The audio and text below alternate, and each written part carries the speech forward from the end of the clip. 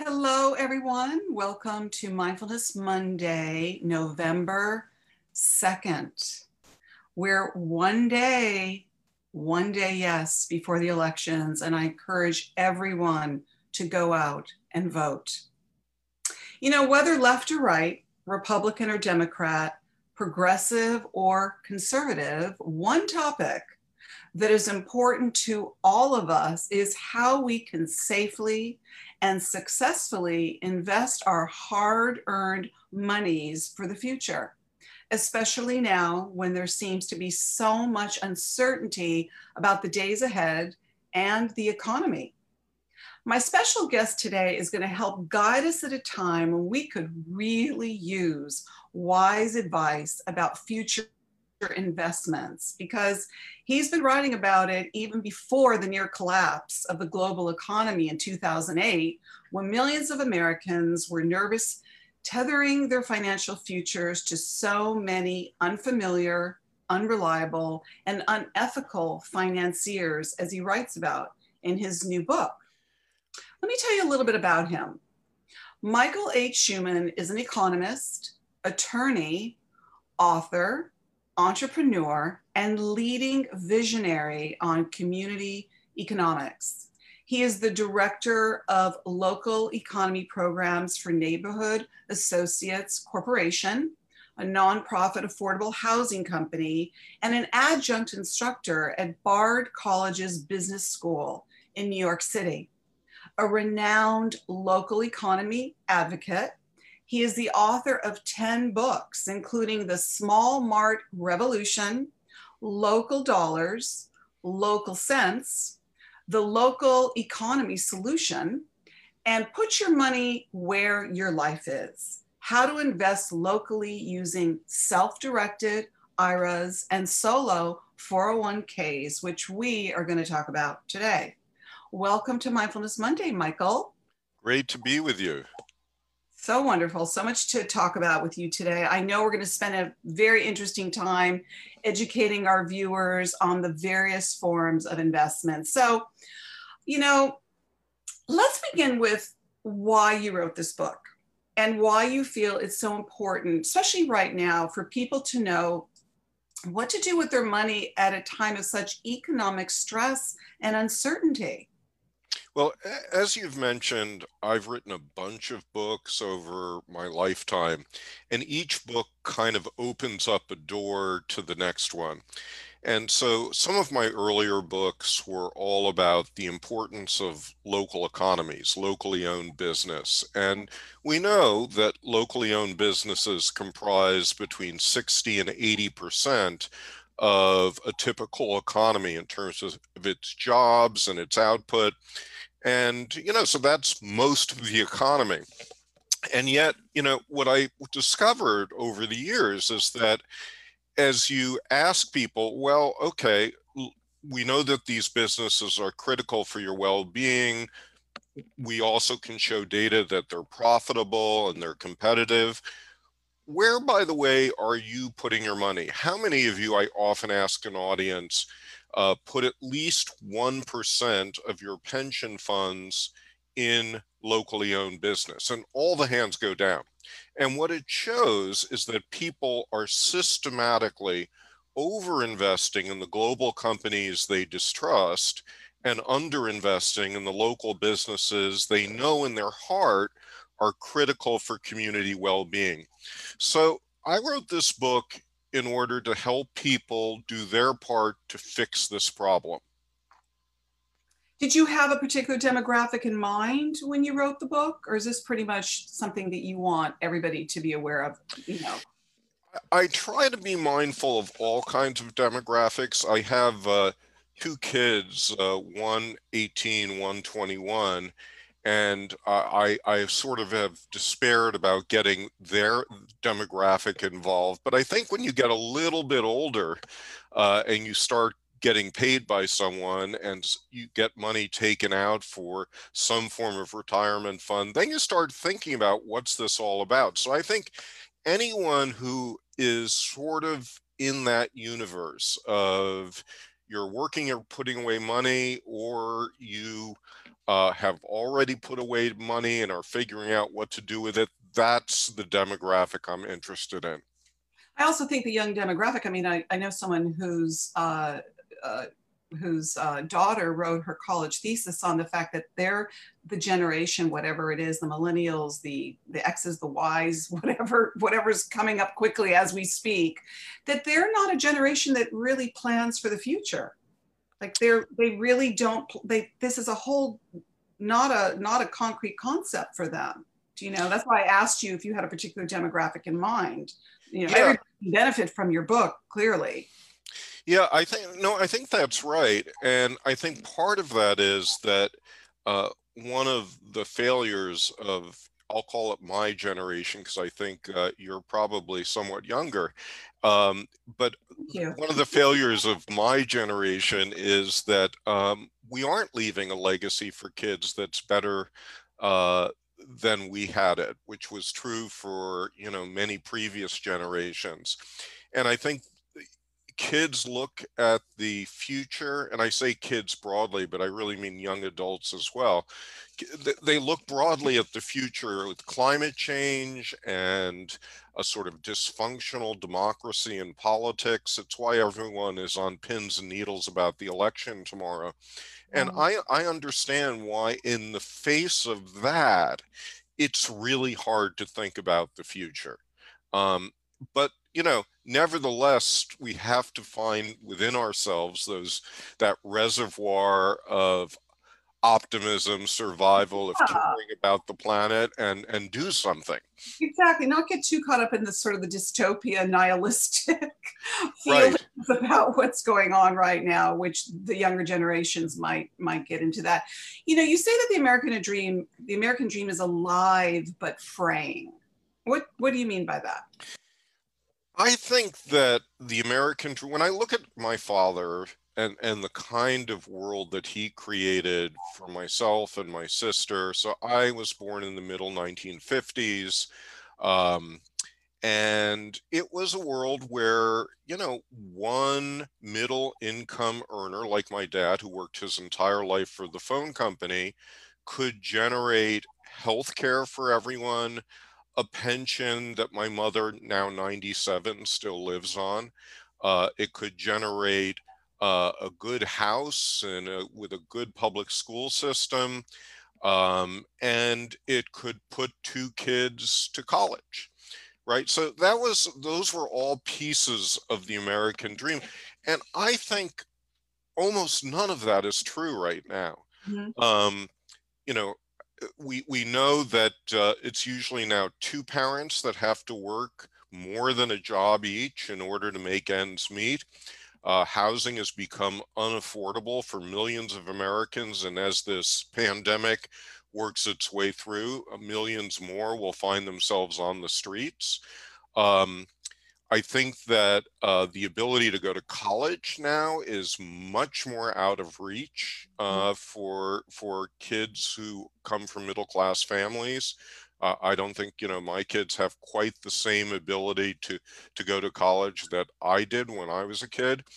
Um, and I think that our ability to put away money for retirement is Mhm. fundamentally at risk. Mhm. Here's the sort of shocking thing, which is that when you look at the what the average American has in retirement savings, it really is a couple of tens of thousands of dollars, basically enough to pay for groceries for the rest of their life. So true, you know, we have Social Security, but even the Social Security system is fraying, and you know, we can't necessarily be confident that it's going to be alive at the same level. So I think we have enormous insecurity that we have to fix. Mm-hmm. Mm-hmm. Yeah, understandably, and especially now when, you know, things seem very uncertain and precarious. You know, you write that, and I want to go into the different types of investing that you speak of throughout the book. You write in your book that we care about the shops and people in our daily lives, but we do not know how to apply this intention to our own money. So explain what you mean by this to our listeners. Well, what I mean is that the things and people we care most about are the things we have in our day-to-day lives. So it's ourselves, our kids, our home, our community, the places where we do shopping. And for the most part, people, when they think about their investment, don't put their money in any of that. I They're know. putting their money in long distance corporations that they know little about. Right. They trust that they're going to do okay on a stock market that goes up and down without explanation. And it really, it's kind of a nutty bit of behavior. And what's so interesting to me is that even people who are enormously distrustful of Wall Street and, sort of mainstream business, and this is both people on the left who, you Right. know, want to get rid of Wall Street, and people on the right who want to like put Main Street front and center. And yet, when it comes to their investing, they haven't figured out a way to avoid it.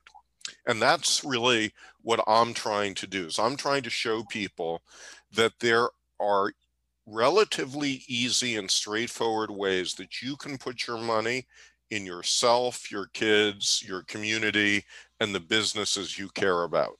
I think that's what's so great about your book. I mean, it really introduced me to those concepts, which I had never thought about otherwise. I really didn't. So I want to go into those types of investing that you speak about. So you write about local investing and social investing. So can you explain to our listeners, Michael, the difference between those types of investing and what are the benefits of the local investing that you're very much in favor of, or social investing?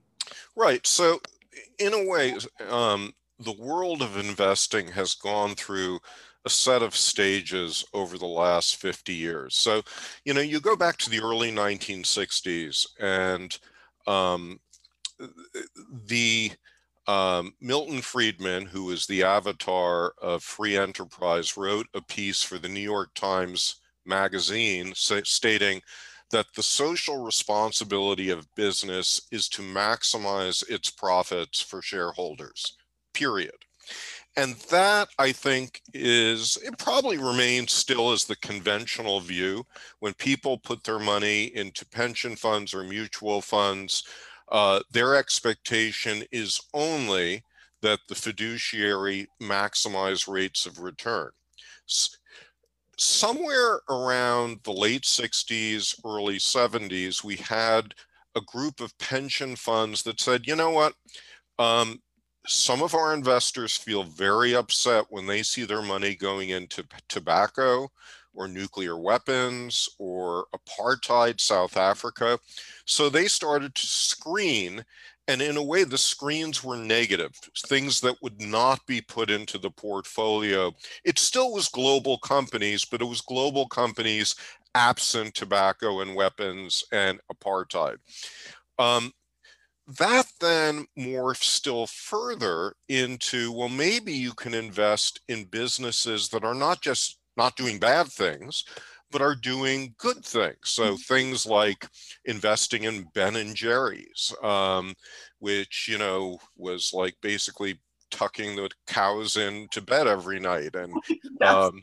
a Those guys million are, kinds of wonderful flavors and great community work for yes, Vermont. absolutely. Absolutely. Um, but the problem with all of these investments is that they're still non-local. They're still publicly traded companies. And publicly traded companies, almost by definition, are very strongly inclined to focus on their bottom line rather than on their social impacts. Now, I should say, I teach at Bard Business School. The class I teach is uh,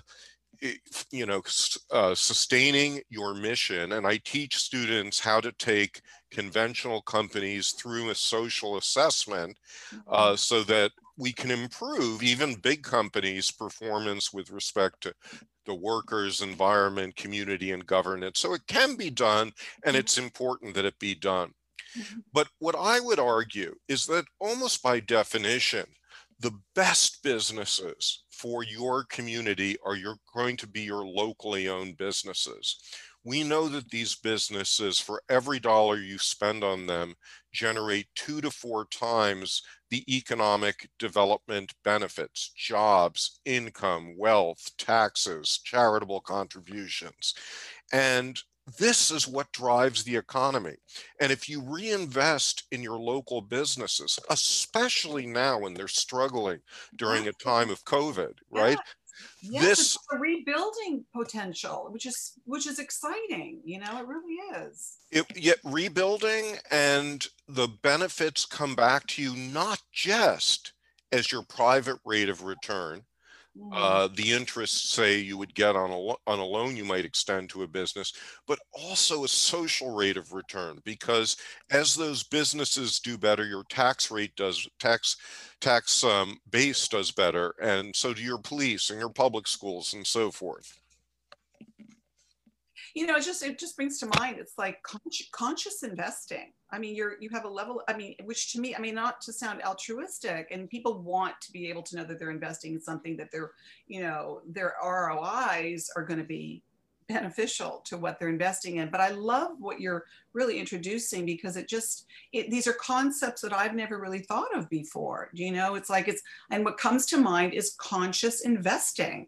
Especially now with this, like, without going into too many other directions, it's like, the big companies or the big families or the big donors who are behind these big pharmaceutical, you know what I'm talking about. Yes. And it's scary to think of where this money is going. It Yes. seems like the antithesis of conscious investing, you Yeah. know? Yeah, I agree. And I think it's, one reasonable way to think about of investing evolution is like to compare it to Maslow's hierarchy of needs. Mhm, That mhm. we should really start as investors by focusing on our basic needs. So, okay, you need some rate of return, but honestly, millions of Americans, even I would say, go so far to say is probably as many as half of all Americans are in some form of serious financial stress. Right, That stress usually expresses itself as credit card debt, but right. it may also be that they're in hot water with their house, or hot water because of their healthcare expenses. These individuals, the first and foremost priority of any investment is to get themselves out of debt. Right. And anyone who convinces them to do something else with their money is fooling them. Um, and so, I went through, one of the things I write about in the book is my own kind of uh, consciousness raising around this. 12 years ago, I talk about that my own life simultaneously went through unemployment, divorce, health problems, all at a point of financial crisis in You went right 2008. into my next question about your personal story, which I want you to share as much as you can, because I was going to ask you, how long have you had this passion for local investing, and when did you become a local economy advocate? And when I read your personal story, it made sense to me. Yeah, so I mean, here is the dirty secret to that question, which is that um, since the day I was graduated from law school, I've spent a third of my time on the road, uh, and often then I'm talking about starting in the mid 1980s. So basically, my entire life is a political campaign that never has an election. Um, and so, it's always being out there. And I love communities that I visit. I love the businesses that I get to know and support, and the entrepreneurs. I love local elected officials, and I love them in both red states and blue states. I've learned to sort of negotiate this sort of purplish politics of putting together the social responsibility of the left with the decentralism of the right. Wow, And, great. and but and as I have, I mean, I wrote a book on local economies in 1996 2006. That was my first book, called Going Local, first book on local economies. And I thought it would be a one-off. And then it just opened up questions and interest and feedback, and I started to work in more communities. And then, as I said, as more doors opened up, I just got deeper and deeper in it. And it's also been an area, you know, I look at some of my peers, or people who are a little older than me, who got involved in political activism in the 1960s. So I was still a kid then. And, despite their activism, 50,000 Americans came back dead from Vietnam. So there's like not a complete feeling of success. I have seen some amazing successes just in the last 10 years. A relatively small group of us have changed national and state laws that make local investing significantly cheaper and easier, and have opened up this whole universe. And I mean, to me, after spending a lifetime affiliated with losing causes, winning some of these causes has been not slightly disorienting. Why don't you give us some examples so that people can get a sense of what that looks like, local investing versus social investing? Like explain to them what that looks like so they can begin to really entertain these concepts of investing. Right. So the goal, hopefully, is you invest locally with your social objectives in mind. So, I think the places to start in terms of investing are in yourself, getting yourself out of debt and improving your financial situation. You might invest in your kids, in getting them, say, out of student loan debt. Right. You might invest in becoming a homeowner, which is getting yourself out of the difficulty of being a renter. Or if you own a home, you might try to get to invest in owning your home faster. Or you might invest in your own energy system, or greenhouse, or high efficiency automobile. And then, so those are the things that you might invest in yourself on. And then you start looking around yourself and you say, well, I could invest in my food co-op. I could invest in various local businesses that I love. I could invest in local investment funds. My city might be issuing municipal bonds that I could invest in. I might invest in local nonprofits, say a church or a club that wants to buy a piece of property. So these options are all around us, and it's like, fish in water. We're surrounded in it, yet we're not necessarily aware that it's there. Right. I mean, something like investing in a nonprofit, it almost sounds like, well, what kind of investment can I make in a nonprofit? Just being a nonprofit, Right. raises the question of. And what people forget is that a nonprofit, at the end of the day, is somewhat of a business. They need a place to operate out of. That place usually commands rent, and that rent is a fairly big chunk of what they're raising money around every year. So if you can help that nonprofit acquire a piece of property by lending it money, then the nonprofit is strengthened, and effectively that property serves as its endowment. So, we sort of pull nonprofits to the next level of success doing this. Right. I mean, I know the sentiment, and especially now, as you mentioned, and it's, we'll see what happens. I'm a perennial optimist, but that the whole idea of, support small businesses, that's a sentiment that I think a lot of us can relate to. And I'm here in Los Angeles, it's a big city, but that's been really sort of in the zeitgeist lately. Support small businesses is really important. I think that's something that each and every one of us can really take a closer look at. One of the main focuses of your book are the types of individual retirement investments, such as a self-directed IRA. Tell us what that is. There are people that don't speak this language and they want to know. Right. So for your listeners who have any form of long-term tax-deferred, perhaps pension-related savings, it usually falls into two categories. So one is You might have set up an IRA, an individual retirement account. Any person can do it, and you can put away, somewhere around $6,000 to $7,000 per year. And there's no age limit for someone to open a self-directed. No age limit except when you get to sort of the late 50s, then things become a little more complicated because you have to take money out starting in your 60s from that for your so-called retirement. You might be able to push it until 70 something. So a little bit complicated. But then the other is that workplace-related pension funds often go with the designation of 401k, or if you're in a nonprofit, a 403b.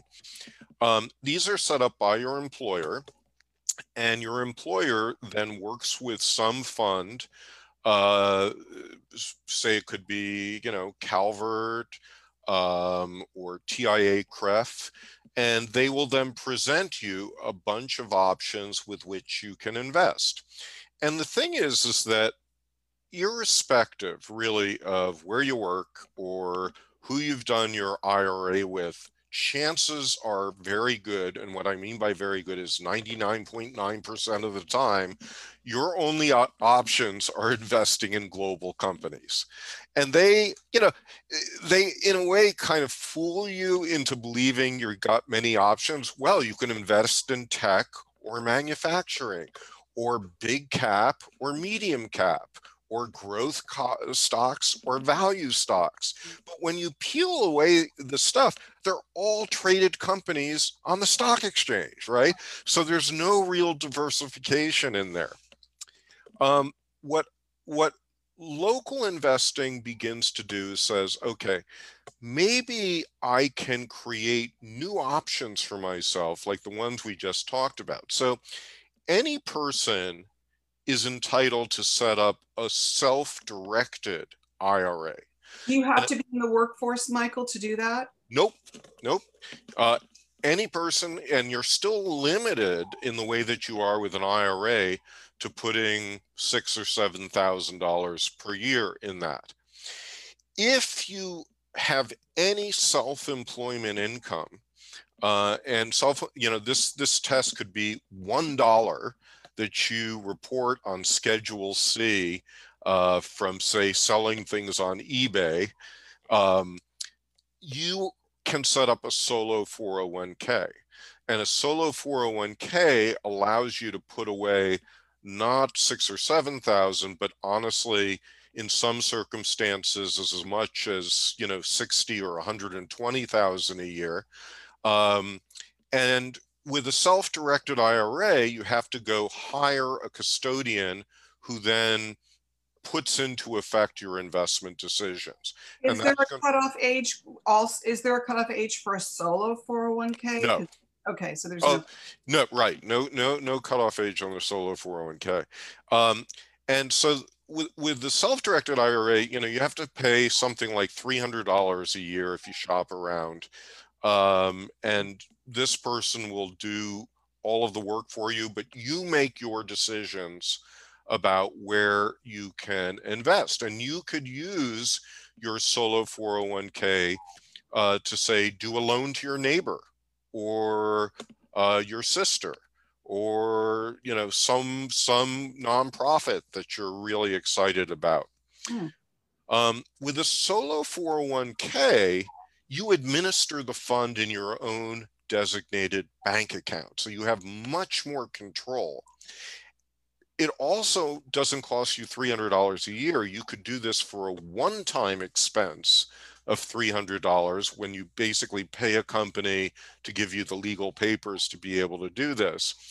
And then the best thing about a solo 401k is that you can give yourself a loan, a personal loan of up to $50,000 per year. Wow, so interesting. And with that loan, you have to pay yourself back at a low interest rate over 5 years. But let me just give you a very specific example of the benefit of this. If you're in credit card debt, just take a $50,000 loan out of your solo 401k and then pay off that credit card debt and pay yourself back over 5 years. So instead of, these massive interest payments going to Bank of America at some distant city, your own interest payments go back into your own solo 401k, and it's so much smoother and easier and better for yourself financially. And Mhm. again, I mean, this should be a top priority for people now as they come out of the economic damage of COVID-19. So important, so interesting. All the while maintaining, always, being mindful of one's credit card debts. I mean, you don't want to do that and then say, oh, well, then I can keep my credit card debt going because I can keep paying it off in this way. Right. That's right. Which doesn't make, isn't the way to do it. Is this also eligible now? Is the self-directed IRA and the solo 401k, is that eligible for people who have passive incomes, like people who are living off of trusts or inheritances? Absolutely. So you do need $1 of active income in order to set up the solo 401k. And and there, you probably need some sort of structure to continue to put money in, that you could maybe use your trust fund to create a business, and that business would generate an income stream, and that stream could then go into your solo 401k. But really, the way most people, I think, are going to do it is you set up a solo 401k with a very small amount of money to begin with. And then when you have left Like, your big what do employer, what do you recommend when you say with a low, like what? Give us an example of that. I For mean, someone who says, I want to do this, I want to do this. let's just say for argument's sake, you do $100, right? So you open up, you spend $300 to put $100 into your solo 401k, but then in a few years you leave your big employer. You resign, or you're fired, or you retire, and then you can roll over all of the money in that conventional 401k into your solo 401k. Mm-hmm. And you then have the ability to be basically a local investor with Right. everything you got. Okay, that was my next question. So how can the money we put into these accounts be used for social or local investments? So here you've got, how do you do that? Right. So with a self-directed IRA, for every investment that you make, you have to instruct, and there's a little bit of paperwork with this. You have to instruct your custodian, please, I want you to put money into this real estate project, or I want you to put money in with this friend. And they'll help draw up the paperwork around it. With a solo 401k, you have to do that yourself. I think a lot of people who go this direction actually like doing it themselves. It's easier and cheaper and more satisfying. But one of the reasons that I wrote my book was to really lay out the rules for all of this so people don't get intimidated by it. And with the solo 401k, I mean, I basically have an account in a bank that is representing my solo 401k, and I just write a check as my investment. And, depending on the investment, there may be other pieces of paper I need to sign. I sign those, but I sign those not in the name of myself, but in the name of my solo 401k account. So interesting. Wow, a lot to learn here. What's your opinion, Michael, though, about people who still might be interested in investing in huge companies such as Facebook, Google, and Microsoft from their retirement accounts that you mentioned in your book? They want to go in that direction. Yeah, so what I would say is to anyone, whether or not you have great love for these companies, is you've made a bunch of decisions about your investment portfolio. Change them gradually.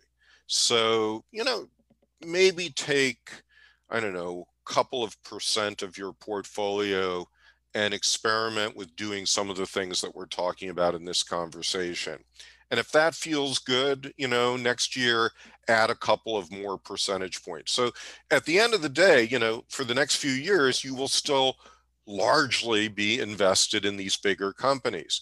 But by doing a little bit of investment in smaller companies and other forms of local investment, you're doing a number of valuable things. First of all, you're providing real diversification to your Right. portfolio. Right. I was going to, you keep answering my next, which I love, because, it's always thought of as so sexy to invest in these big businesses, and so for somebody who's not aware of the local and why that might even look sexier on in your portfolio, by investing in both, like why they're not mutually exclusive. And they're not mutually exclusive. I mean, I hate to be absolutist about anything. And I think, local, so here's another truth about local investing, is that right now in most places, local investing requires more work and a little bit more money, because you have to hire the custodian or you have to get the solo 401k document. It requires a little bit more work than conventional investing. I don't think that's going to be true 10 years from now, but it is true now. And what it means is that, you really want to make some choices here based on, what is your bandwidth for doing this? And a lot of people don't have the bandwidth to do a lot of investing. But let me just say, there's some things that you can invest locally in that take no bandwidth at all. Municipal bonds, for example. People invest in municipal bonds all the time.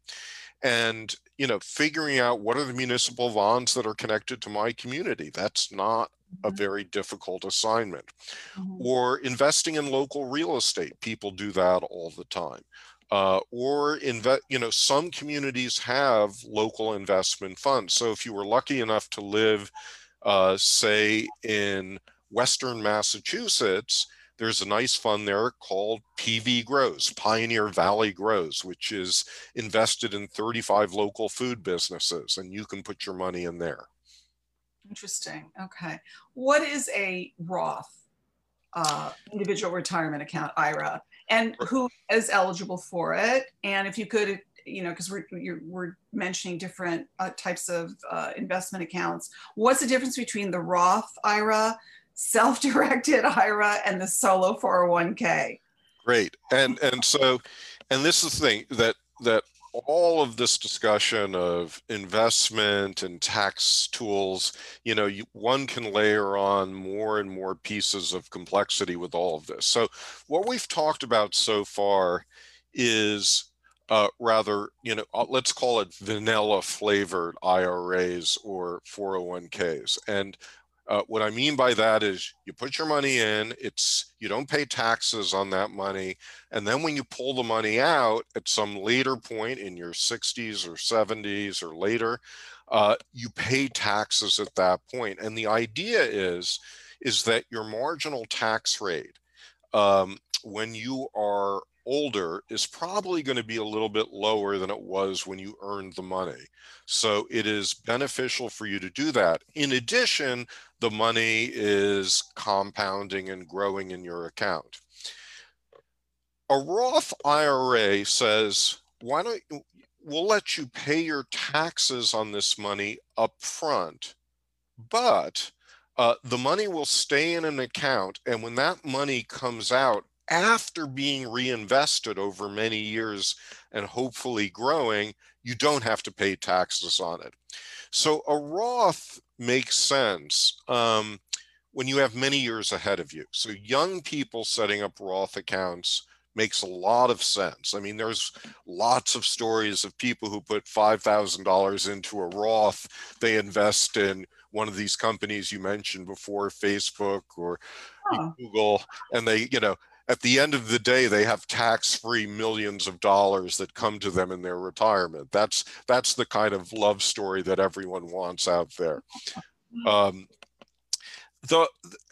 you can set up your solo 401k and your self-directed IRA with Roth-like structures. And again, it just means you pay the taxes up front at the point where you create the fund.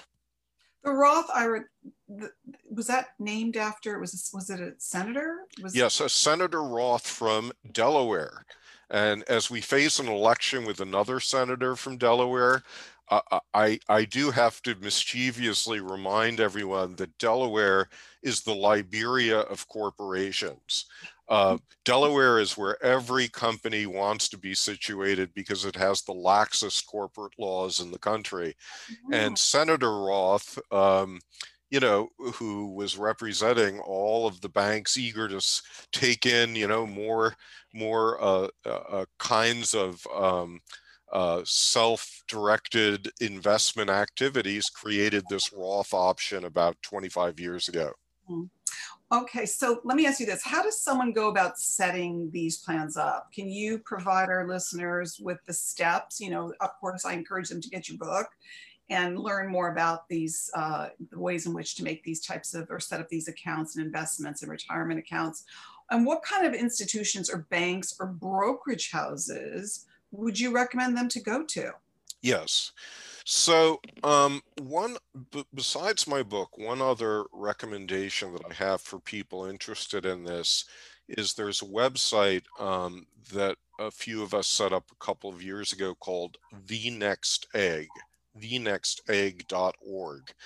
And it's a place where several hundred people who are working through their first self-directed IRA or solo 401k are learning together how to go through all of this. And it's, you know, I mean, and obviously you can go out and hire an attorney and spend several $1,000s and learn all of this the hard way, but this would be a lot cheaper and easier.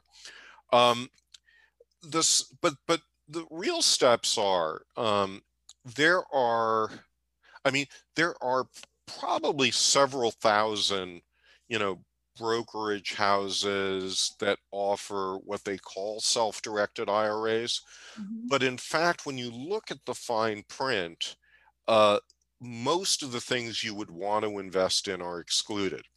So you have to really look at a more carefully vetted list of self-directed IRAs. And I have a couple of links in my book where you can go and you can find a list of about 200 companies that are good providers of this. And if you're a member of the Next Egg, you can get a solo 401k for $250, which is an amazing price on a solo 401k. So I should also say with solo 401ks, the numbers of providers out there who really let you do all the options we talked about there's about 40 of these companies. And again, in my book, I have a list of those companies, and that can lead you, and each of those companies will sort of lead you through the steps. But the basic steps are, you do some paperwork to set up an account. Some of the paperwork is, with a solo 401k, it's in your bank. With a self-directed IRA, it's with the company that's providing the service.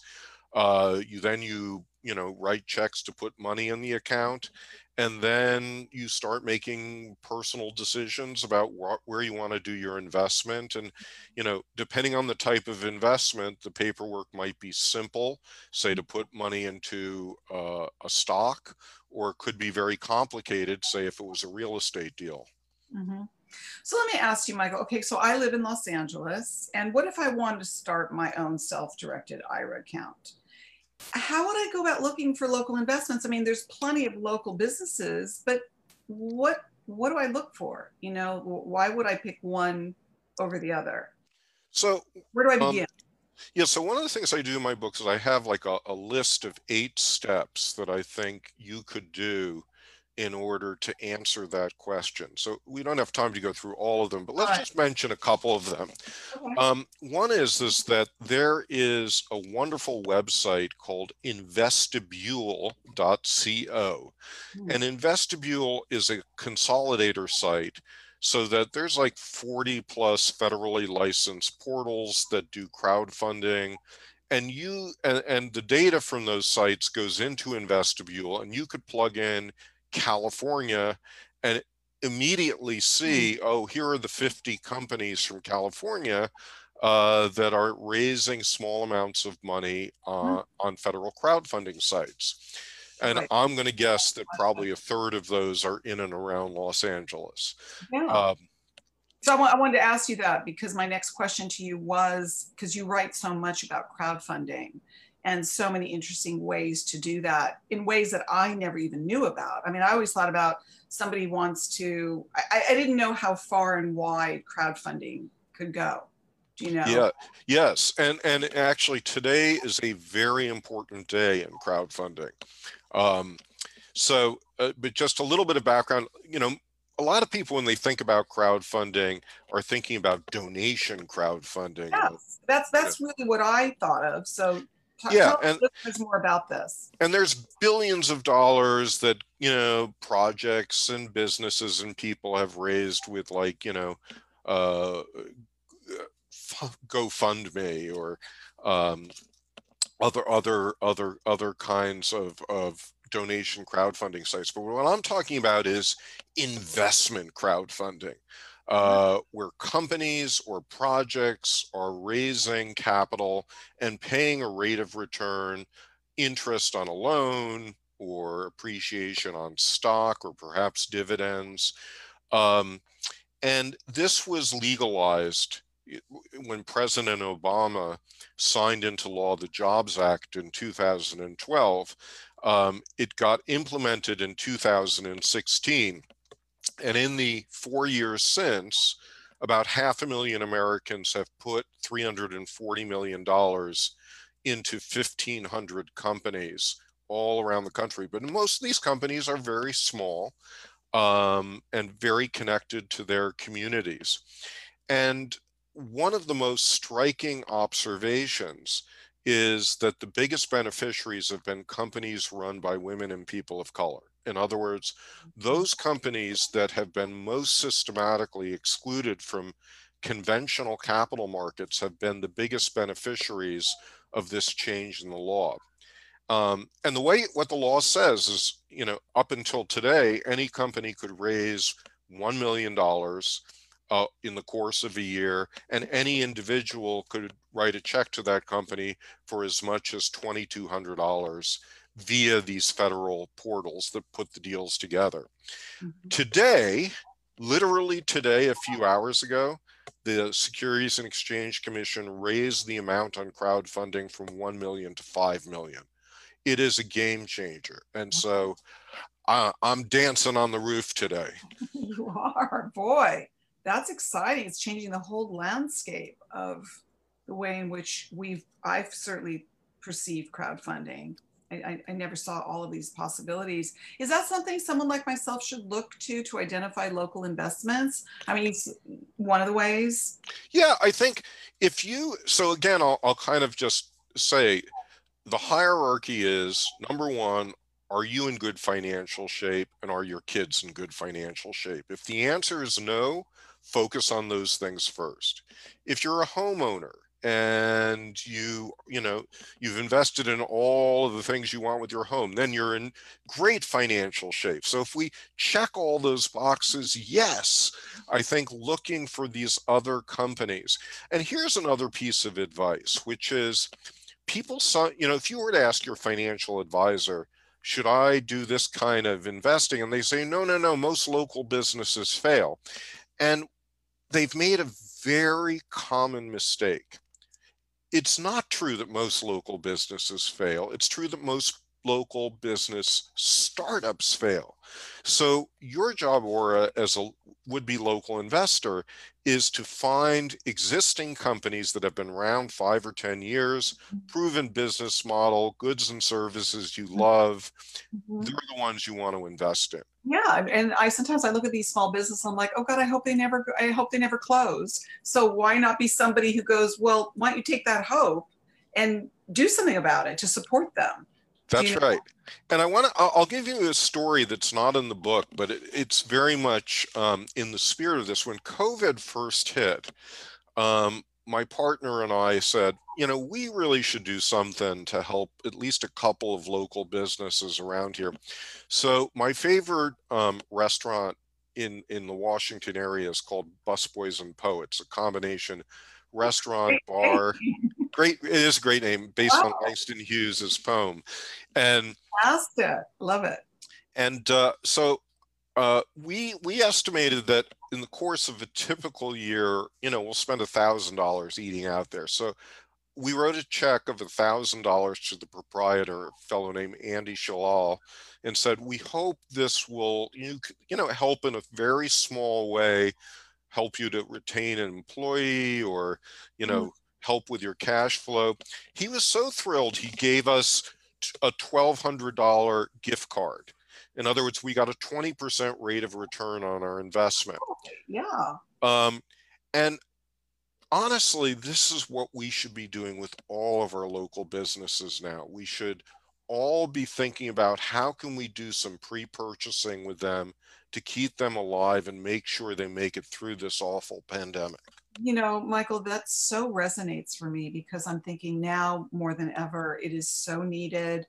And when you look at your own community where you are, or those types of restaurants or businesses that you really love, that you like to go to, what are the other ways in which you can support them? Rather than just, tell them how great they are and hope that they'll be able to stick around, because now is harder than it's ever been for those small businesses. So I love the idea of, starting within your own community. And I think that's the way in which we can see businesses flourish and grow. Talk to us a little bit, because I see that we're running out of time, about a DIY, do it yourself account. So I just use the term DIY to put together the discussion of solo 401ks and self-directed IRAs. It's interesting that when you look at their rules, they are 98% the same. There's a couple of things that are different about them. So that's why I just use that term in the book to group them together and simplify the discussion. Okay. So talk to us a little bit about, you know, which is always another interesting thing. And I know we just have a little bit of time left, about financing your own business. Okay. And is it true that your dream is to create a moose petting zoo? And your partners is to train As cheetahs? as you can see behind me, there's my intern, Murgatroyd. I am a moose aficionado. I collect moose stuff. My nickname is Moose. Um, so yes, moose petting zoo, that would be extraordinary. I don't know if I'll get The there. ultimate dream for you. You know, the eureka, I've arrived. I'm actually Yes, my I vision. mean, it's nothing would give me greater pleasure. Um, But for those but that do want to, whether it's a petting, yeah, petting business, zoo, or whatnot, is so one of the cool someone who things wants, you can yeah. do with a self-directed IRA is you can create your own LLC in it. Mhm. And the money in your IRA can be used for that LLC. You can't pay yourself a salary, but you can work on that LLC. You could hire other people for that LLC, and you don't pay any taxes on it because it's tax free as an entity that's owned by your IRA. Mm, So my petting zoo will be in my IRA. that is so cool. You've really got my wheels turning. You really have. So listen, we just got a couple minutes left. Let's end with some parting words of wisdom for preparing for the future. How should we saddle up, as you say? Yeah. So as I said before, think modestly. Okay. Think about what your needs are, your kids' needs, and think about using some of the money that you're, in my view, not doing the best you can by putting it in Wall Street, and think about how to move some of that money to your own needs and your kids' needs and your community's needs. Not all of it, but just start with, say, 5 or 10%. Mhm. Second thing is, think about these easy ways of supporting local business. So what I did with adoption of Busboys and Poets is an example. Um, but I also think that there's lots of things that a community could do. So, I mean, I work with a lot of local governments, and I'm encouraging them, put up on your website a list of all the companies that are doing crowdfunding that are in the jurisdiction, so that if anyone goes to the local website, they can say, ah, this is where I can do local investing. You might also, in the Canadian province of New Brunswick, they enacted a 50% provincial tax credit for local investors. Every dollar you put into a local business leads to 50 cents off your taxes. There is a similar bill to do this pending in the Michigan State Legislature. But you don't have to do it at the state level. You could do it in Los Angeles, create some property tax credits for people who do local investment. Well, I'd love to get busboys and poets here in Los Angeles, and then I can invest in them here. There's plenty to invest. Yeah, you've got great equivalents of busboys and poets. I mean, I so love that name. It is a great name and a great place. And if you come here to Washington, I will take you to dinner there. You betcha. Okay. Post-COVID, that's going to be one of the first, go-to places I'm going to want to do. So I'm going to take you up on that. Excellent. But Michael, I want to thank you so much for being our guest today. And if our listeners want to know more about you and what you're doing and, whatever else that you can help them with, based on this conversation today, where can they find you? So I do my blogging at www.michaelh, middle initial, Schuman, SHUMAN.com. I also am reachable by email, schuman@igc.org.